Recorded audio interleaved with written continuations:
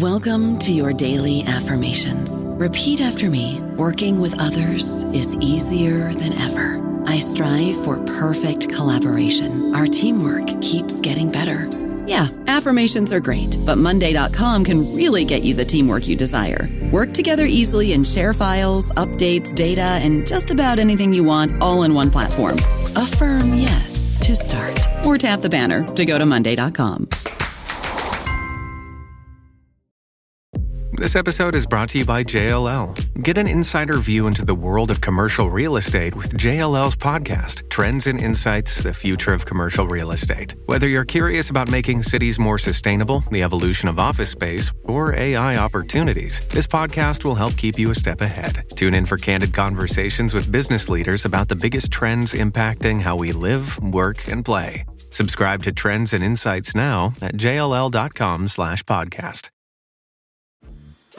Dreaming of a better sleep? Tossing and turning is not your destiny. And Ollie is here to help. Ollie invites you to sink into sweet, sweet slumber to improve your mental and physical health and overall wellness. More than just melatonin, Ollie's ingredients help you unwind your mind for a delightfully dreamy drift off. Sleep is on the way at Ollie.com. That's OLLY.com.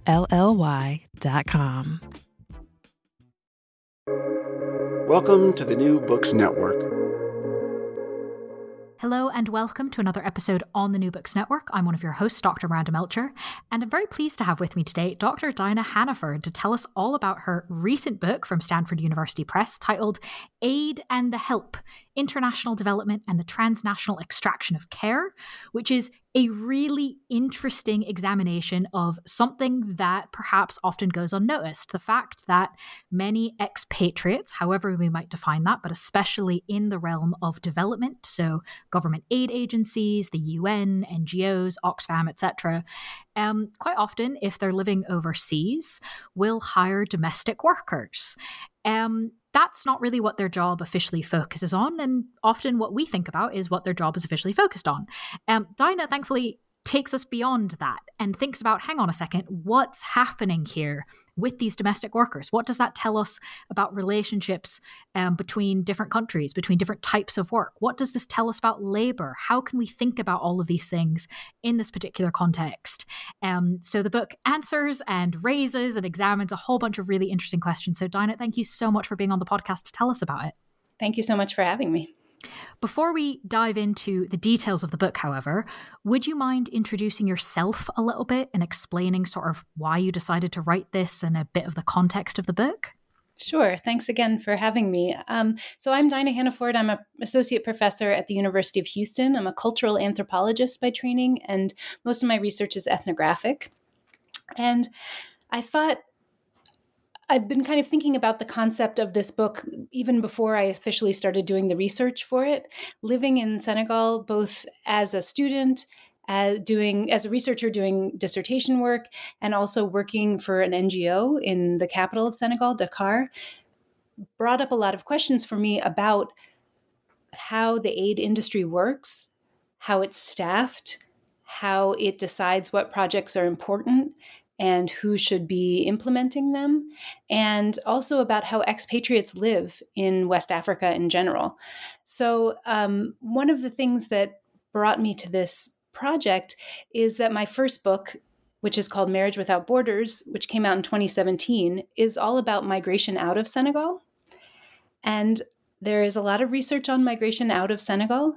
And I was thinking about the expatriates that I saw all around me and thinking of them as economic migrants to Senegal in a way that we don't usually think of expats as economic migrants. That made me want to think about how they live and work and play while they're overseas, and how they solicit paid care is one of the ways that they live overseas. So I found in my looking at the international aid industry and literature about it, this dynamic was never discussed. As you said, it's very under discussed. And it was something that to me opened up a lot of opportunities to explore more about this industry and about, as you said, relationships between countries through this prism of what seems like a very mundane and a very personal kind of intimate relationship between people in their homes, people who are hired to do domestic labor in the homes. So that's why I wanted to write this. And it's been, for me, a really eye-opening experience to think about these questions in relation to one another. Very interesting.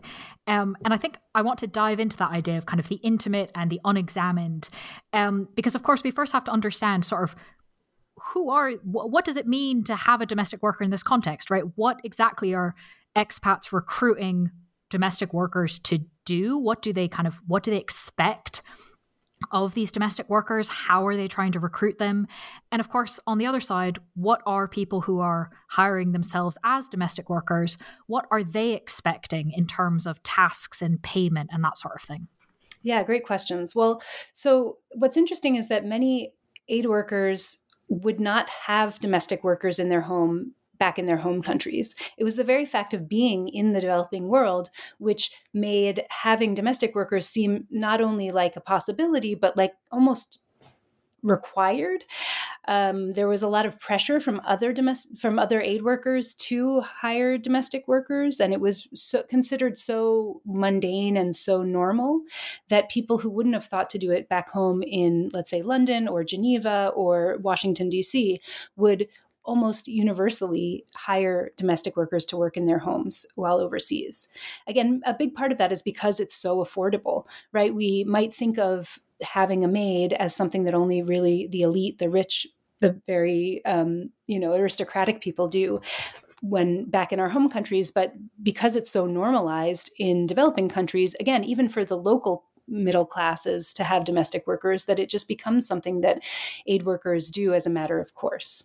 And the way that they recruit them is different in different countries. What's really interesting about Senegal is that the kind of broker agencies that will find someone for you are not very popular among expats in Senegal, partly because they have a bad reputation of kind of falsifying the credentials of the people that they hire out. And so most people do it in a couple of different ways. One of them is that they what they call inherit domestic workers, which is kind of an icky term and actually very revealing in certain ways. But if they know someone who had previously worked in their job, had just left for another post overseas, they would take on the same domestic workers that had worked for those people. Another thing they'll do is when expat aid workers are leaving the country, they'll post a classified ad offering their nanny, their maid, their gardener, their chauffeur as someone who should be hired by other expats. So that those kinds of classified ads are often consulted by people who've just arrived in town and are looking for domestic help. So the whole chapter of the book analyzes these classified ads and to see just what you're asking, what are the kinds of expectations that aid workers specifically, but expats in general have for domestic workers. And what I found is it's very gendered, right? There are certain words that get used over and over again for the kinds of domestic work that are coded feminine, like maids and nannies, and other kinds of qualities and words that are used for the kinds of domestic work that are coded masculine. So chauffeurs, security guards, gardeners, things like that. And so one of the things that was really revealing to me is that there were specialized skills that people wanted from these domestic workers. We think of this as unskilled labor, right? But of course it isn't. And there are very specialized skills that expats wanted from their domestic workers that would only come from being familiar with working in expat homes. So some of the qualities that and the skills that were touted in these classified ads would be things like, for a nanny, maybe is great at Lego, or for a housekeeper could be bakes a great banana bread, right? These kinds of things that wouldn't have been learned except on the job working for other expats. So that's one quality that was really prized is that they would have experience working for other expats. Something for security guards might be friendly, right, was a really important quality for a security guard, which is kind of funny if you think about what the job of the security guard is, which is to guard the home. Friendliness might not seem like an important quality, but I think for what the expats were communicating to one another is this isn't some scary guy who you're going to be afraid of, right? This is somebody who you can interact with positively as a member of your extended household. So all of these words to me read with really particular qualities about what might be anticipated as a negative quality and that this person didn't have it, or what are these specialized skills that these workers have. And what wasn't discussed mostly in those ads was salary.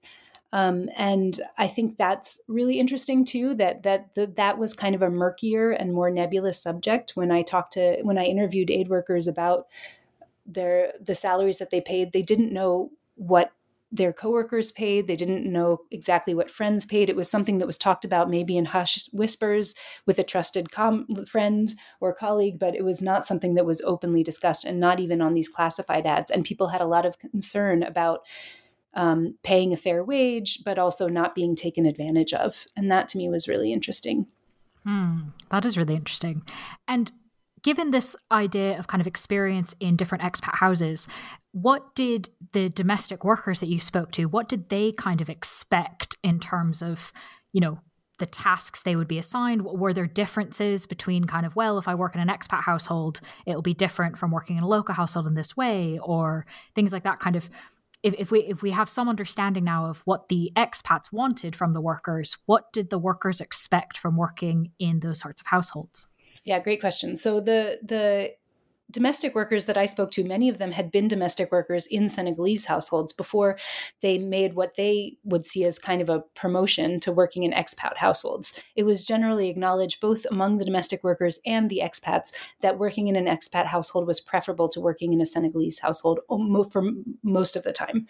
And the reasons that it was preferable were a higher salary, fewer hours for the most part, even though a lot of domestic workers for expats worked full days, 5 days a week, sometimes even 6 days a week. For Senegalese families, they felt like they were on call for much longer, and their duties were much more flexible, meaning that they could be called upon to do all kinds of different things. Also, the conditions of work in an expat household were domestic workers found to be much easier. Domestic workers who worked in expat households often had access to washing machines and dryers if they were working for people who had these apartments that were furnished by the UN or by the government agency that their employer worked for. There were vacuum cleaners. There were all these kinds of things that made the workload actually a lot lighter than doing laundry by hand, for example, or by scrubbing the floor with a rag. So all of these kinds of things were seen as perks, and the domestic workers thought of this work as a better situation than working for Senegalese families. That said, there were also kind of differences between jobs. Certain domestic workers I spoke to didn't want to work with children because that's a lot more work. Others preferred to work with children because they thought they might learn more English that way if they were working for, let's say, an English or an American family. So there were different kinds of things, obviously, that individual domestic workers preferred, but all of them agreed that working in expat households was a better situation than working for a local family. So given that, although a lot of these advertisements were really consistent. I mean, I would definitely point listeners to the book for kind of all the details of this analysis of the ads. It's really, when you say that the words are gendered, you're really not kidding. It's very clear. But as you've already mentioned, wages were not part of that sort of upfront discussion. So how was the idea of a fair wage conceptualized by both the employers and the employees? Yeah, it was interesting. I mean, it's so unregulated, as domestic work often is in most contexts, totally unregulated, right? There aren't minimum wages applied, even though there should be, right? Legally, Senegal has a minimum wage, but this isn't something that employers or employees really thought of as relevant because domestic work is so unregulated and unformalized, right? Such informal work. So often it was up to the aid worker and the domestic worker to negotiate between each other what would be a wage that was acceptable to both parties. And so aid workers told me about their real anxiety around not wanting to pay unfair wages, but also not wanting to feel like they got exploited by the domestic worker, which is really interesting when you think about the disparity between the kind of income that they earn and the kind of wages that they pay, which is a huge disparity, right? They don't pay what would be considered a living wage back in their home country to these domestic workers. They're exploiting they're exploiting the poverty that ostensibly brought them to this country, right, to get these really cheap domestic services. So in a way, I found that anxiety about being exploited really interesting. But I think there's a lot wrapped into it, right? You don't want to be a fool who doesn't know you don't want to be a parody kind of a clueless foreigner, right? You want to be savvy. As an aid worker, you want to be someone who's in touch with what's going on and not feel taken advantage of. So that concern was really acute for them. And often I found in interviews with these aid workers who, again, were virtual strangers to me and I to them, would ask me, do you think I'm paying too much? Do you think I'm paying too little? Is this what other people are paying? Right? They would be, even though they had access to other friends and colleagues, they felt more comfortable since we were having a conversation about that, checking in with me. Is what I'm paying the right thing? Which what I found very interesting as well. And for these kind of negotiations with domestic workers, one woman I talk about in the book came to her employers with her previous wage from working in an expat household and said, "This is what I was making. I would like to make this again." Right. And that was in a popular way among domestic workers to have a baseline to start at. And some aid workers told me that they increased the wage that the person was making, just like they would expect to have on their next position, they themselves would want to raise to take their next job. They felt that that was only fair. But again, the negotiations were often fraught and a little bit awkward. Both parties told me that these were kind of awkward because for the domestic worker, they really wanted this employment and needed this income. And so you want to make sure that you're not being exploited by accepting the first thing that is offered to you, but you also don't want to alienate this potential future boss by seeming very demanding. So it was a really delicate dance that was being done in these negotiations. And I think the aid workers seemed most comfortable just hearing what had been the previous wage and using that as a guide rather than thinking about, well, what percentage of my salary, what do I think is fair for this job, right? Going along with what the market is was important. I also heard an incident of a new colleague coming to join an office and asking around her colleagues what were they paying for their housekeeper so that she could begin a negotiation with her future housekeeper. And when they heard the disparity between the different colleagues, there was a lot of anger, not on the part of the people paying a lot towards the people paying very little, but on the people paying very little were very angry to hear that expats were paying way above the market rate, which is really revealing to me too. I think there's some concern about not inflating this market. But again, when you think about the salaries that expats are making in these jobs compared to the salaries they are paying for their domestic work, the disparity is so huge that nickel and diming was really surprising to me how often that became a part of the negotiation. I'd love to ask a follow-up on that. Given that there was kind of, some discussion, but very sort of ad hoc discussion, how often when you talk to these people, did you find that the range of salaries being paid was actually a lot? Like how much did kind of the market reach some kind of equilibrium versus things going way all over the scale to some extent because no one was talking about it? I think there was an equilibrium. That's a good question. And I think in some ways, people were getting information about this kind of range. And I found a pretty, I would say there was about maybe a $200 range per month in terms of salaries, which is not that big. Although it is big considering that the average salary was about $250 to $300 a month for full-time 5-day-a-week domestic work.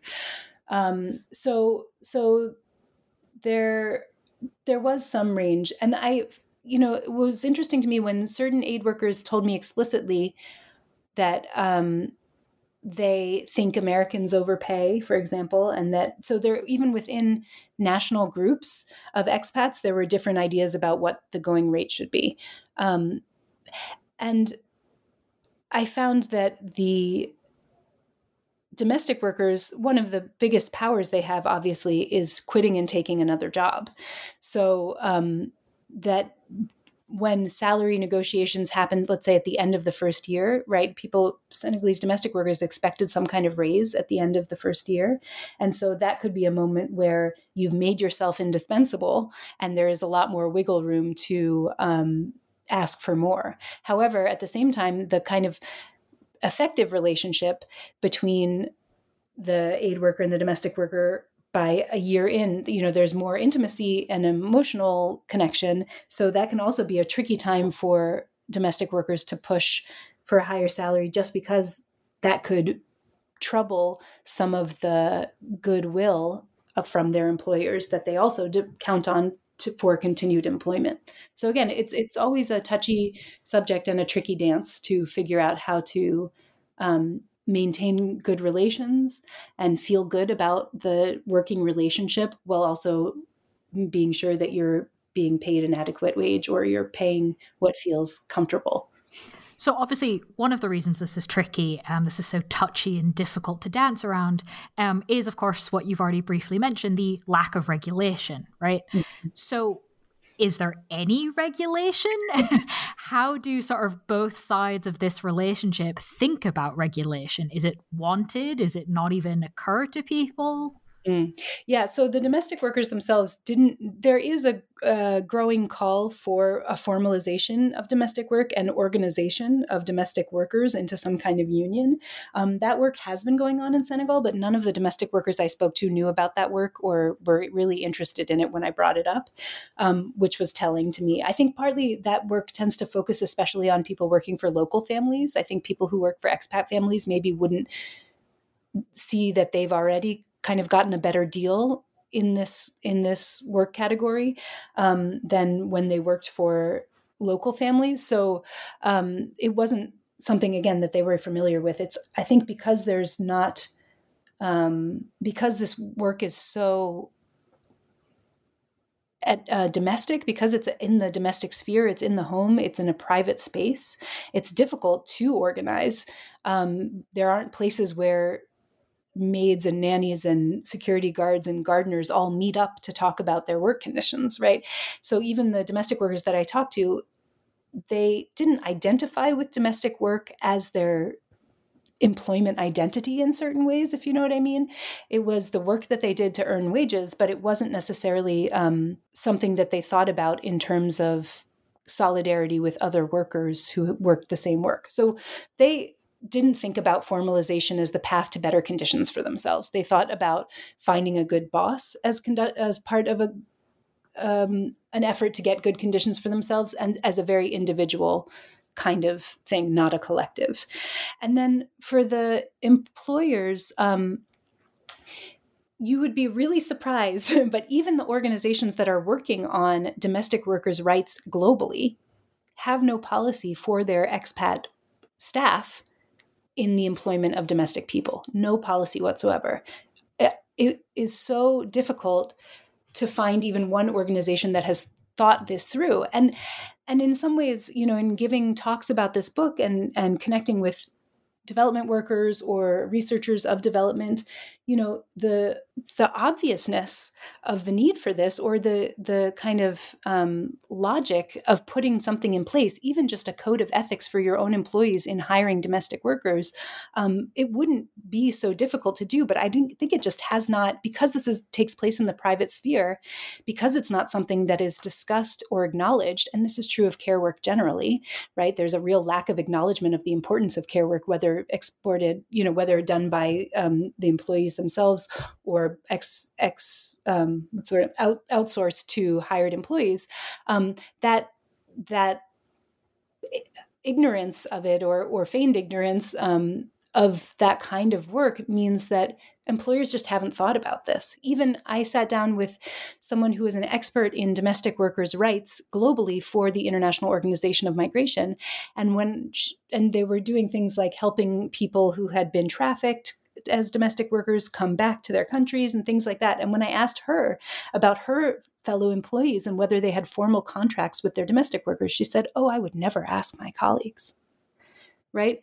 Even she, the expert on domestic workers' rights, thought it was too private to be a work matter that she could ask her colleagues. So there's a real disconnect between thinking about the impact of aid workers as they solicit paid care in the field as part of the mission of the organization. And I think in general, there's a lot less reflection on how the presence of aid workers, how their inflated salaries and their perk packages, how those affect the feeling about aid as an industry, aid organizations individually, right? There's a real lack of self-reflection about how these issues are related.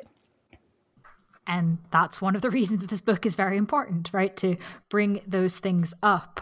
Another issue, I think, in some ways almost was like even more buried as something to think about, is not just housekeepers or nannies, but security guards and the role of security, which of course is something that is talked about hugely with expats in the developing world, in terms of moving there, in terms of offices, in terms of, the big massive SUVs, security in terms of physical safety of individuals, both in the public and private sphere in the expat world is talked about a lot.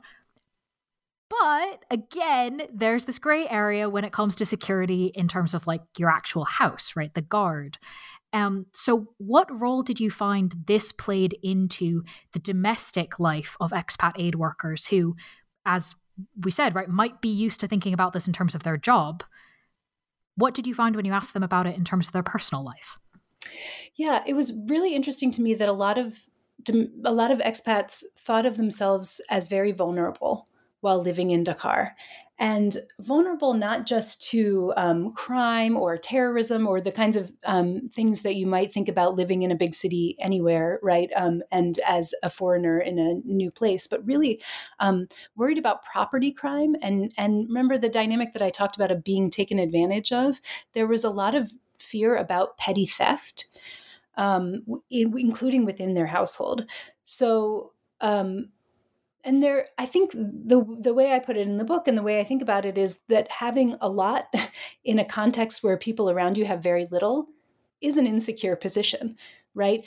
You always are in a position to be targeted for the abundance that you have in relation to the people around you who have so little. And so I think that was really internalized. And I think there's kind of a low-level anxiety that a lot of the people that I spoke to feel all the time, especially if they are a very visible foreigner, right? In terms of race, for example, they thought of themselves as walking targets in a lot of ways, and including that did really impact how they lived and how they socialized and how they treated the people closest to them in their households as well, like their staff.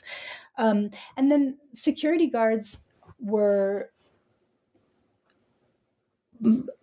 parts of the household, but also kind of external to the household. A lot of expat aid workers have their security guards through agencies that are contracted by their employer. So it's not a direct hiring relationship the way it might be for a nanny or a maid or a driver, a chauffeur. So these, in some ways, were less intimate relationships that they had with their guard. And yet it was someone who was constantly around in the household that you hadn't selected, right? And that you couldn't directly fire. So I heard lots of stories of aid workers having to go through the agency to ask for a guard to be switched out when they didn't feel comfortable around them, when the person was gruff or sleeping all the time, right? And so there were ways in which the presence of a security guard was as much a frustration as a source of, calm and security for the aid workers. And I thought that was really interesting. The security workers, especially who worked for these agencies, didn't have much understanding of whether the houses that they were in charge of protecting were of aid workers or diplomats or business people, or the kind of mission of the employer, the fact that they were working alongside the aid industry was not something that they were acutely aware of or interested in, right? These were foreigners, and these were people who they'd been hired to. They thought of themselves as protecting the building much more than the people inside it, which again was an interesting dynamic. But I did also meet people who had really friendly relationships with their guards and brought them gifts or shared meals with them or spent, a lot of time chatting with them each day as they left for the office or came home. So there was a real range of effective relationships with guards. And I also met people who were more afraid of their guards than they were relieved to have them guarding. So that it was a real range. I don't know about you, but I'm very busy and I don't have a lot of time to cook. That's why I subscribe to Factor. Eating better is easy with Factor's delicious, ready-to-eat meals. Every fresh, never frozen meal is chef-crafted, dietitian approved, and ready to go in just 2 minutes. You'll have over 35 different options to choose from every week, including Calorie Smart, Protein Plus, and Keto. These are 2-minute meals. Factor meals are ready to eat and heat, so there's no prepping, cooking, or cleanup needed. They're flexible for your schedule. Get as much or as little as you need by choosing your meals every week. Factor is the perfect solution if you're looking for fast, premium options with no cooking required. Sign up and save. We've done the math, and this is important. Factor is less expensive than takeout, and every meal is dietitian approved to be nutritious and delicious. Head to factormeals.com/NBN50 and use code NBN50 to get 50% off. That's code NBN50 at factormeals.com/NBN50 to get 50% off. Shipping can make or break a sale, so optimize how you ship your orders with ShipStation. They make it easy to automate and manage orders no matter how big your business grows. And they might even be able to help reduce shipping and warehouse costs. So optimize and keep up your momentum for growth with ShipStation. Sign up for your free 60-day trial now at ShipStation.com and use the code POD. That's ShipStation.com with the code POD. One thing I'd love to pick up on that you've mentioned a little bit already is this idea between how the expat workers treat and think about their domestic workers and the fact that these expats are working for foreign NGOs most of the time who are thinking about like aid and improving local people's conditions, etc. And the example you've shared with us so far suggests that there kind of wasn't really a link being made between those things. I'm wondering if there's anything further you'd like to tell us about your sort of thinking on kind of the links or lack thereof between what people were doing in their private lives and what they were thinking about in their public professional lives. Yeah, thanks. There are two things that come to mind. One of them is, again, I think most of the domestic workers that I spoke to, when I asked them, what kinds of projects does your employer work on?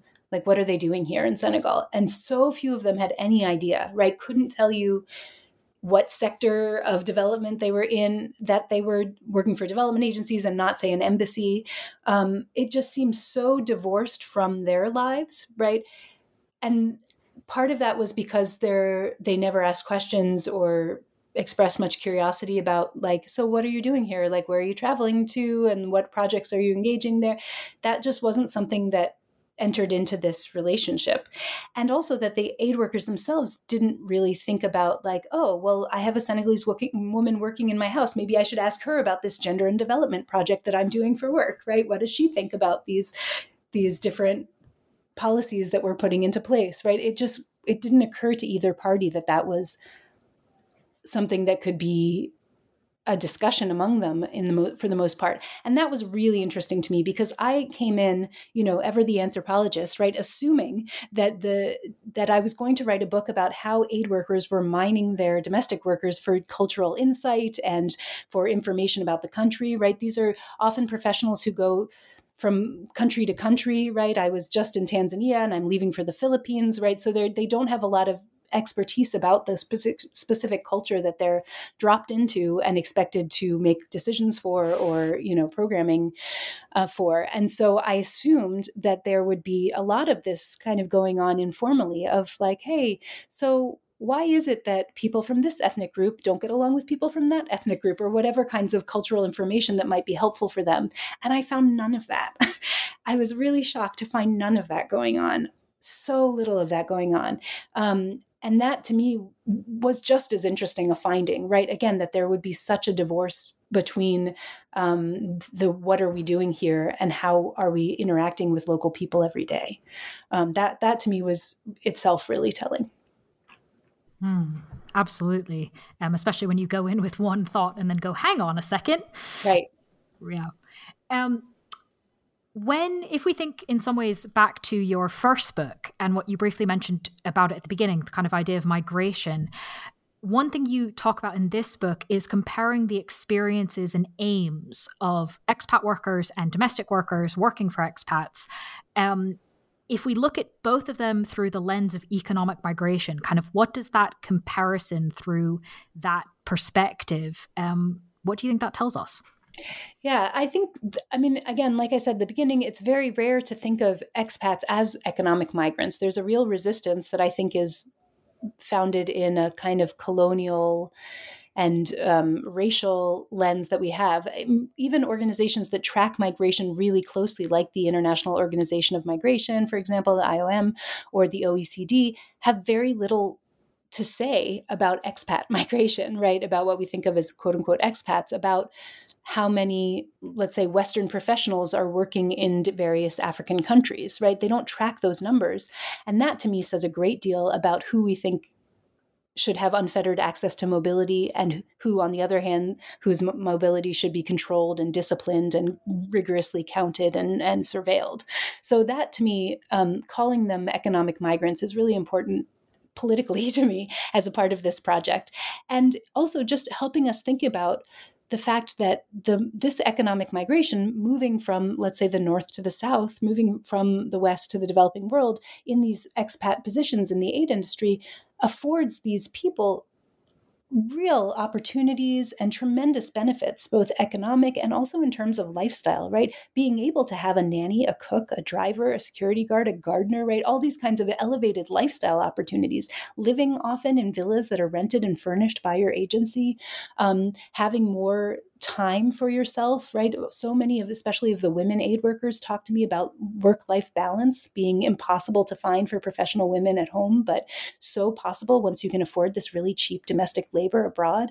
So talking about how this migration, right, this kind of working overseas in the developing world just afforded all of these benefits for an enhanced lifestyle. And even in terms of economic security for their futures, right? A lot of these workers maybe owned a property back home that they were renting out and paying the mortgage through the rental. And so that they were earning equity on every year by being abroad and not having to pay or not having to pay as much for their lodging overseas. Also their children, right, often were put into elite international schools and things like that. So reproducing their own class or fashioning their class or even, ensuring the upward mobility of their children through this migration, all of that is economic migration. So it was very important to me to frame it in these ways. And then with the domestic workers, many of them were migrants from rural areas to the city for this wage earning possibilities in domestic work. So they were also migrants, right? Economic migrants, rural to urban migrants. And thinking about the relative precarity of their own situation, many of them had to leave children back in their village, and spouses sometimes too, because they couldn't necessarily afford to house them in Dakar, which is a very expensive city.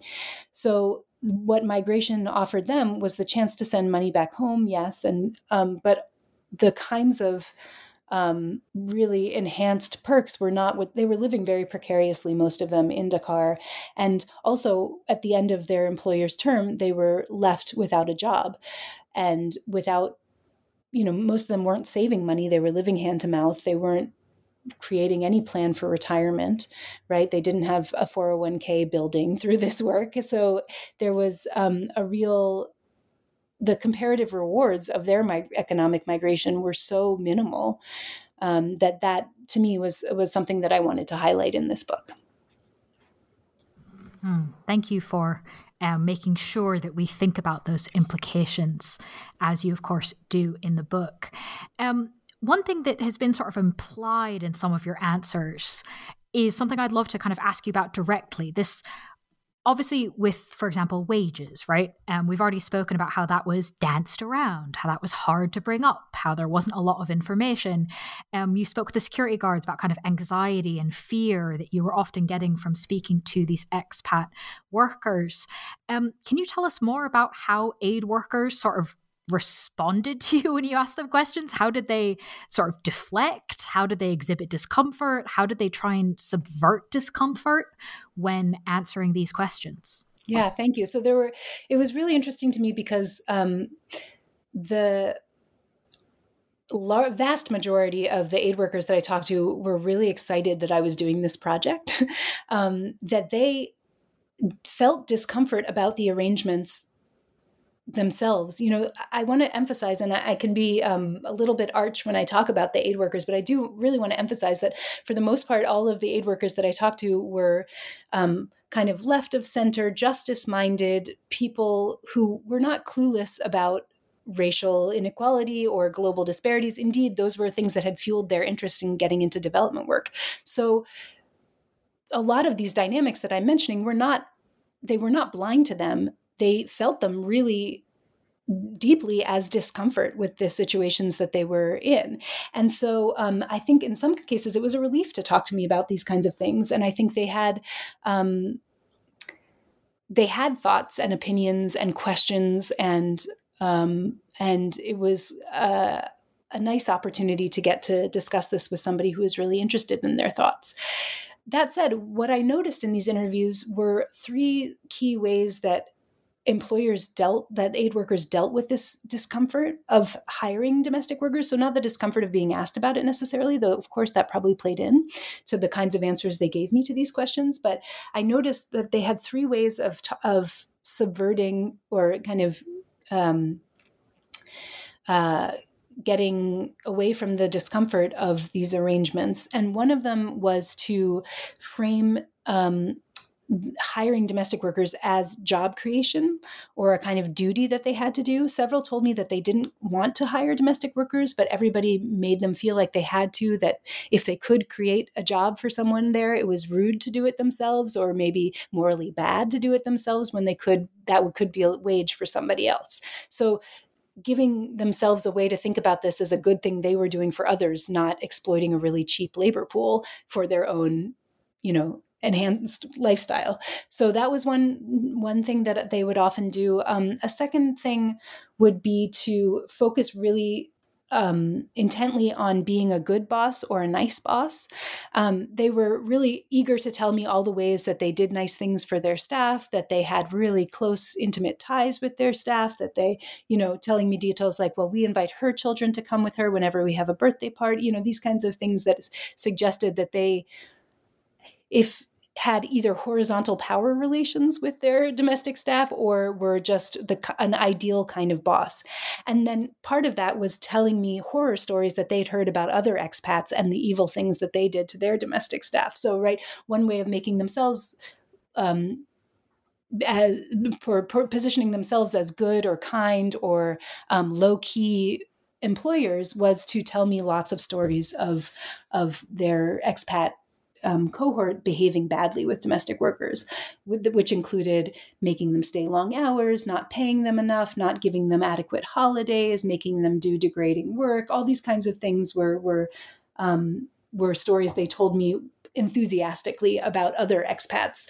And then they were happy to think of this as a project of calling out those bad behaviors. And then the third thing, which I think is the most interesting in some ways, was that a lot of them framed their relationship with their domestic workers as almost an act of development itself. So many of them told me that they were engaged in projects of improving the lives of the domestic workers who worked for them in ways that they thought were best. So, for example, they would tell me about contributing to the purchase of a house for one of their domestic workers, or often paying school fees for the domestic workers' children, paying for healthcare bills, right? All these kinds of things. And explicitly in terms that reflected development work.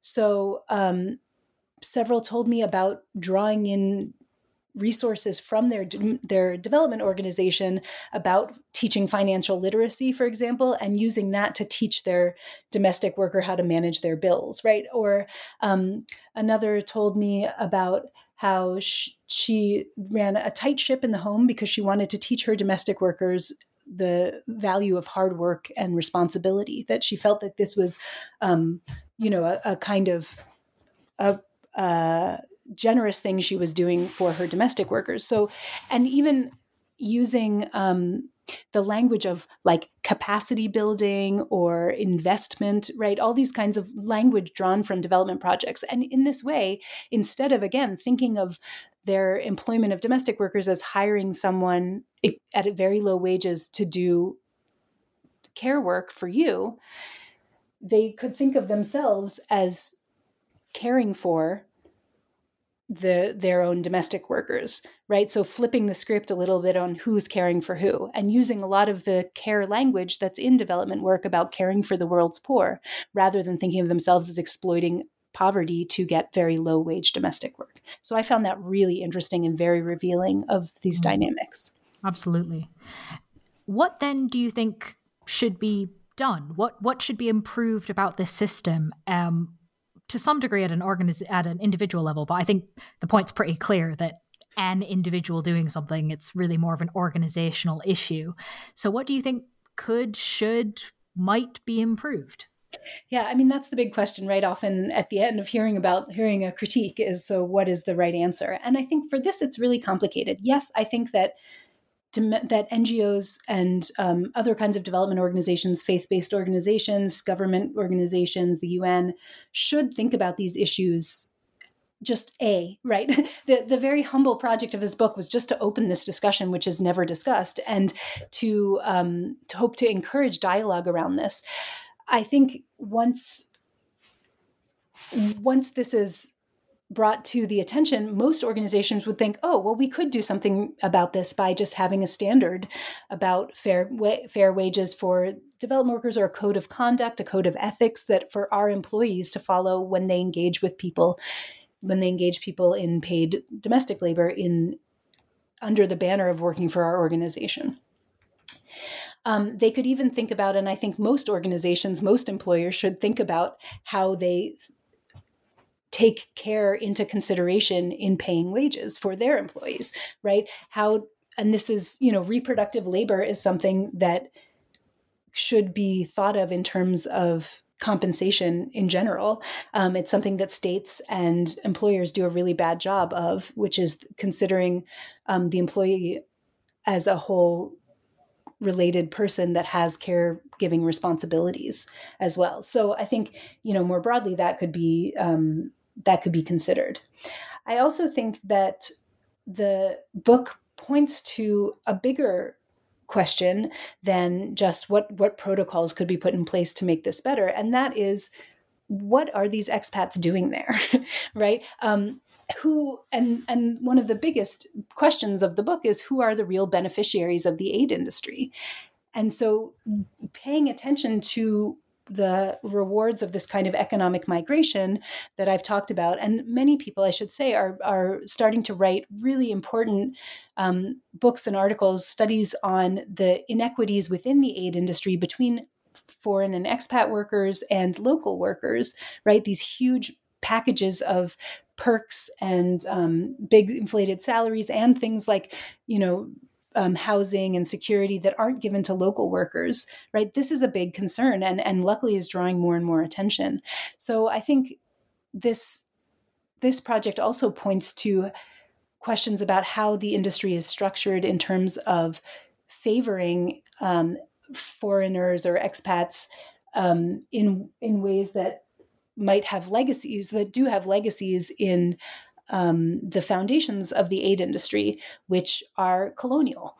So a big takeaway from this book too is thinking about how coloniality is reproduced through the development agency and not in any way reduced by it. So thinking about how these contemporary dynamics echo older dynamics of privilege, power, and really racialized power dynamics that continue to structure the aid industry. So I think little fixes like a code of conduct or a code of ethics for employing domestic workers are easy to do. I don't think that they're going to really address the bigger problem, which is that this is an industry that is that has a lot of self-reflection to do about why things are structured the way they are and what kinds of inequities they actually perpetuate instead of reducing. A lot of very important things to think about, and quite obviously a lot of contributions from the book. So thank you for sharing them with us.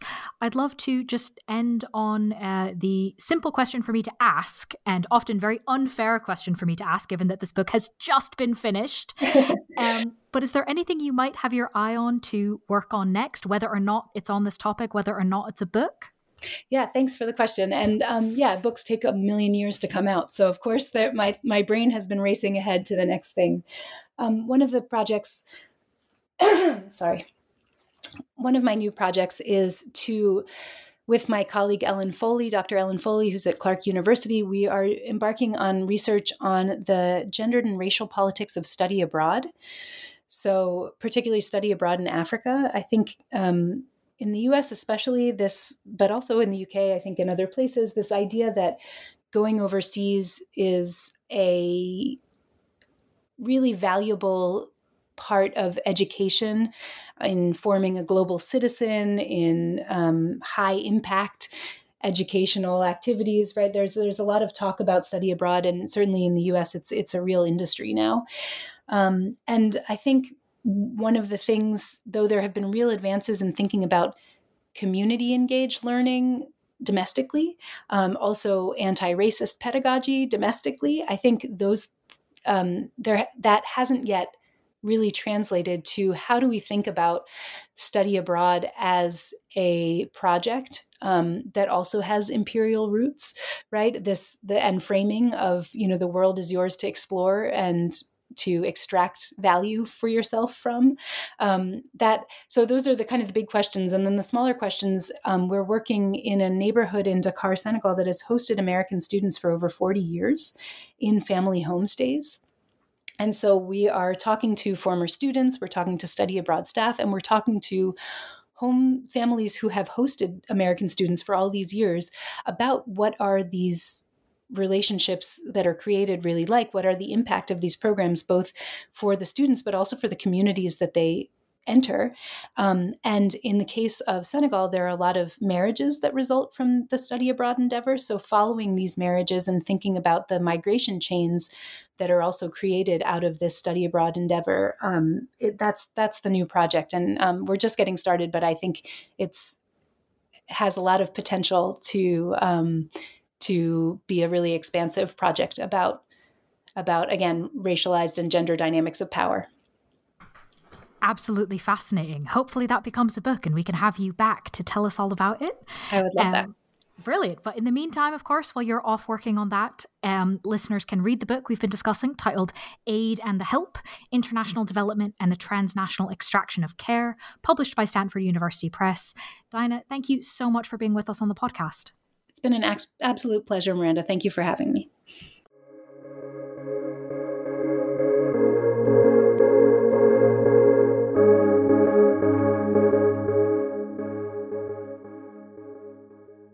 Hey guys, it is Ryan. I'm not sure if you know this about me, but I'm a bit of a fun fanatic when I can. I like to work, but I like fun too. It's a thing. And now the truth is out there. I can tell you about my favorite place to have fun. Chumba Casino. They have hundreds of social casino style games to choose from with new games released each week. You can play for free anytime, anywhere. And each day brings a new chance to collect daily bonuses. So join me in the fun. Sign up now at ChumbaCasino.com. No purchase necessary. VGW Group. Void where prohibited by law. See terms and conditions. 18+.